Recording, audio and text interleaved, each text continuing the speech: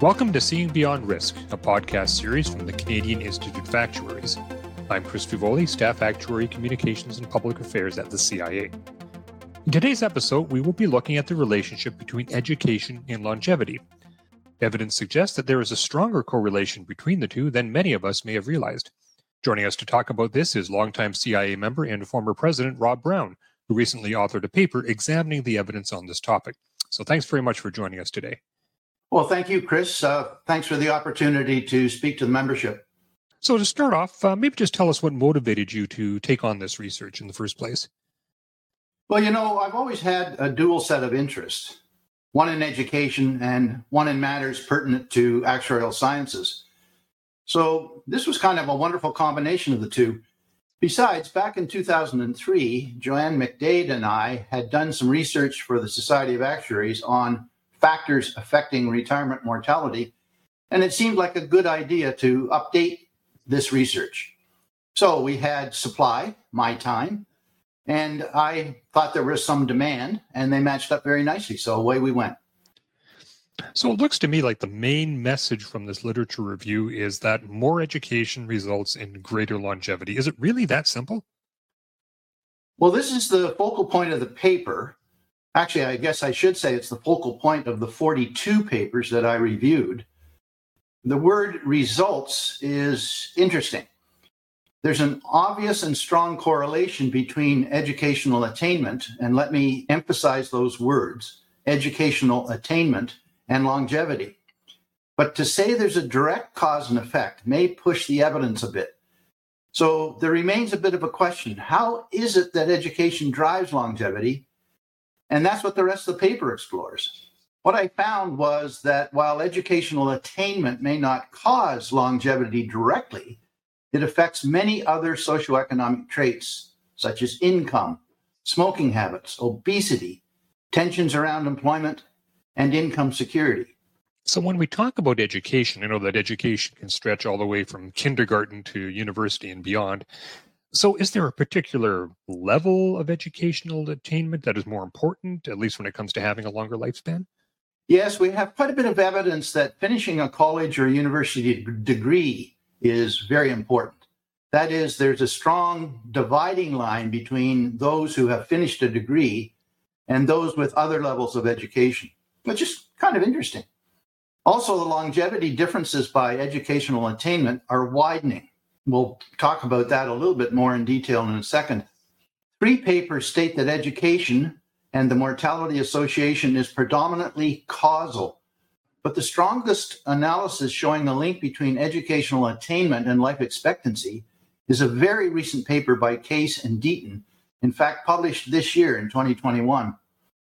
They find that there are significant differences in life expectancy between those with a college degree, they generally refer to that as a BA, and those without, and that the gap is widening.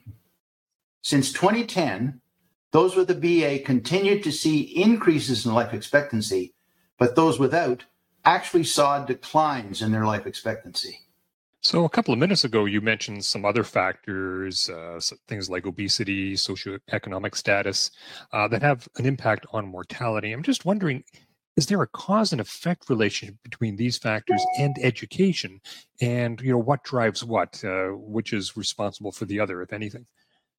In the paper by Deaton and Paxson, they show that at the individual level, both income and education are separately protective against mortality. However, Valent and Mukamal suggest that education is a more significant cause of differential mortality than other differences in socioeconomic status. Differential trends in smoking-related diseases explain at least 20% of these differences. Beyond the differential change in smoking, there is now a national trend toward increased obesity, especially in the US. As with smoking, obesity is more common among the less educated than among the better educated. Further, recent research suggests that obesity may contribute to nearly as many deaths as tobacco does. Although the population health consequences of obesity remain controversial, the obesity trends into the future could further widen socioeconomic gaps in health. It's interesting that lately we actually have seen for the first time in a long time, declines in life expectancy in some sectors of North America. Now, I think part of that is the opioid crisis, and obviously we'll have to see the effect that COVID will have once we're able to assess that. But is it possible that education could be driving this as well?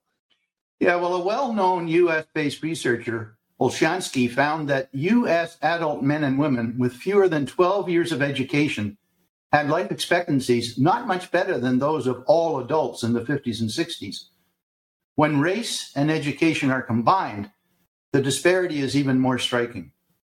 In 2008, white U.S. men and women with 16 years or more of schooling had life expectancies far greater than Black Americans who had fewer than 12 years of education. The differences were 14.2 years more for white men than Black men and 10.3 years more for white women than Black women. These gaps have widened over time and have led to at least two Americas, if not multiple others, in terms of life expectancy, demarcated by level of education and racial group membership. Socioeconomic inequalities in mortality are increasing rapidly due to the continued progress by educated white and Black men and white women, and stable or worsening trends among the least educated.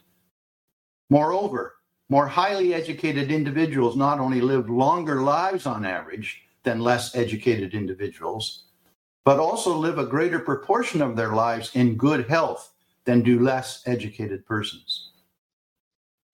There seems to be a lot of American experience in the literature covered in this paper. Do you have anything specific to Canada that you can speak to? Well, not much. In fact, the literature covers the whole world, at least the developed world. There's one paper by Wilson, published in 2009, that is based on Canadian data. And then there's several papers done by OECD that include Canadian data and 20 to 22 other countries. Now, one question that came up as I was reading this was the quality of education. Does that play a role? Because we know that some university programs are more rigorous than others, and certainly we see that some geographic areas, even within the same city, you may see better school systems in one part than the other. Does this have any role to play in all of this? I couldn't find any data breakdown that could be referred to as, quote, quality of education. However, these life expectancy relationships that I've been referring to hold up in just about every country studied around the world. So the base correlation, I would suggest, would stand up regardless of quality of education. So I guess one important question is, what can we do with this? How can policymakers use this information to perhaps improve life expectancy for the public, especially in those sectors that are lagging behind the others? What can we do with this? Well, Chris, despite increased attention and substantial dollars directed to groups with low socioeconomic status, within race and gender groups, the educational gap in life expectancy is actually rising, mainly because of rising differentials among the elderly.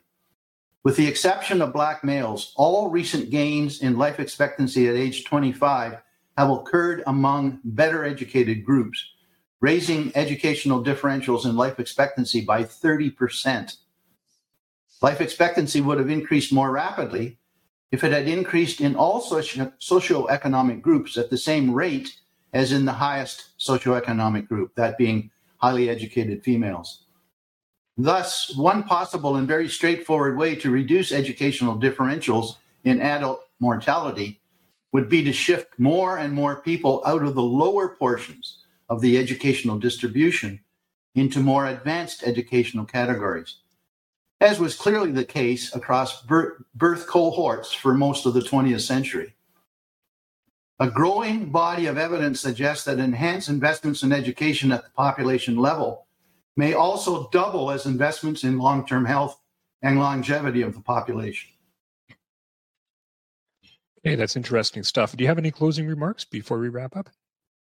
Well, just to say that in the few minutes that we've been here together, not even 15 minutes, all we've been able to do is give the listener an appetizer. If you now want the feast, go get the paper. It's not long. My version in my computer is, I think, 22 pages plus references. I would note that the findings in this paper should be of interest to actuaries in the insurance and pension industries who, in their pricing and reserving, need a deep understanding of life expectancy. Finally, as we referred to, investing in education is a way to improve lifestyle while also improving the longevity of the population, a double win. And to conclude, as one of the authors in the 42 papers stated, if you want to live a long life, stay in school. Great. And we certainly encourage everybody to watch for this paper on the CIA website. So thanks once again for talking to us today about this research. It sounds very interesting. No, thanks for the opportunity, Chris. I really, truly appreciate it. Very good. And we now have several dozen episodes in our podcast series, so we certainly encourage you to subscribe. You can do so through Spotify, Apple, or whatever platform you use to get your podcasts. And if you like today's episode, please leave us a 5-star rating or a comment. We would like to hear from you as well, so please send us any suggestions or episode ideas to podcasts@cia-ica.ca. And just to mention, we're always looking for content to add to our Seeing Beyond Risk blog. So if you have some ideas you would like to share, please contact us at seeingbeyondrisk@cia-ica.ca. Until next time, I'm Chris Fivoli, and thank you for tuning in to Seeing Beyond Risk.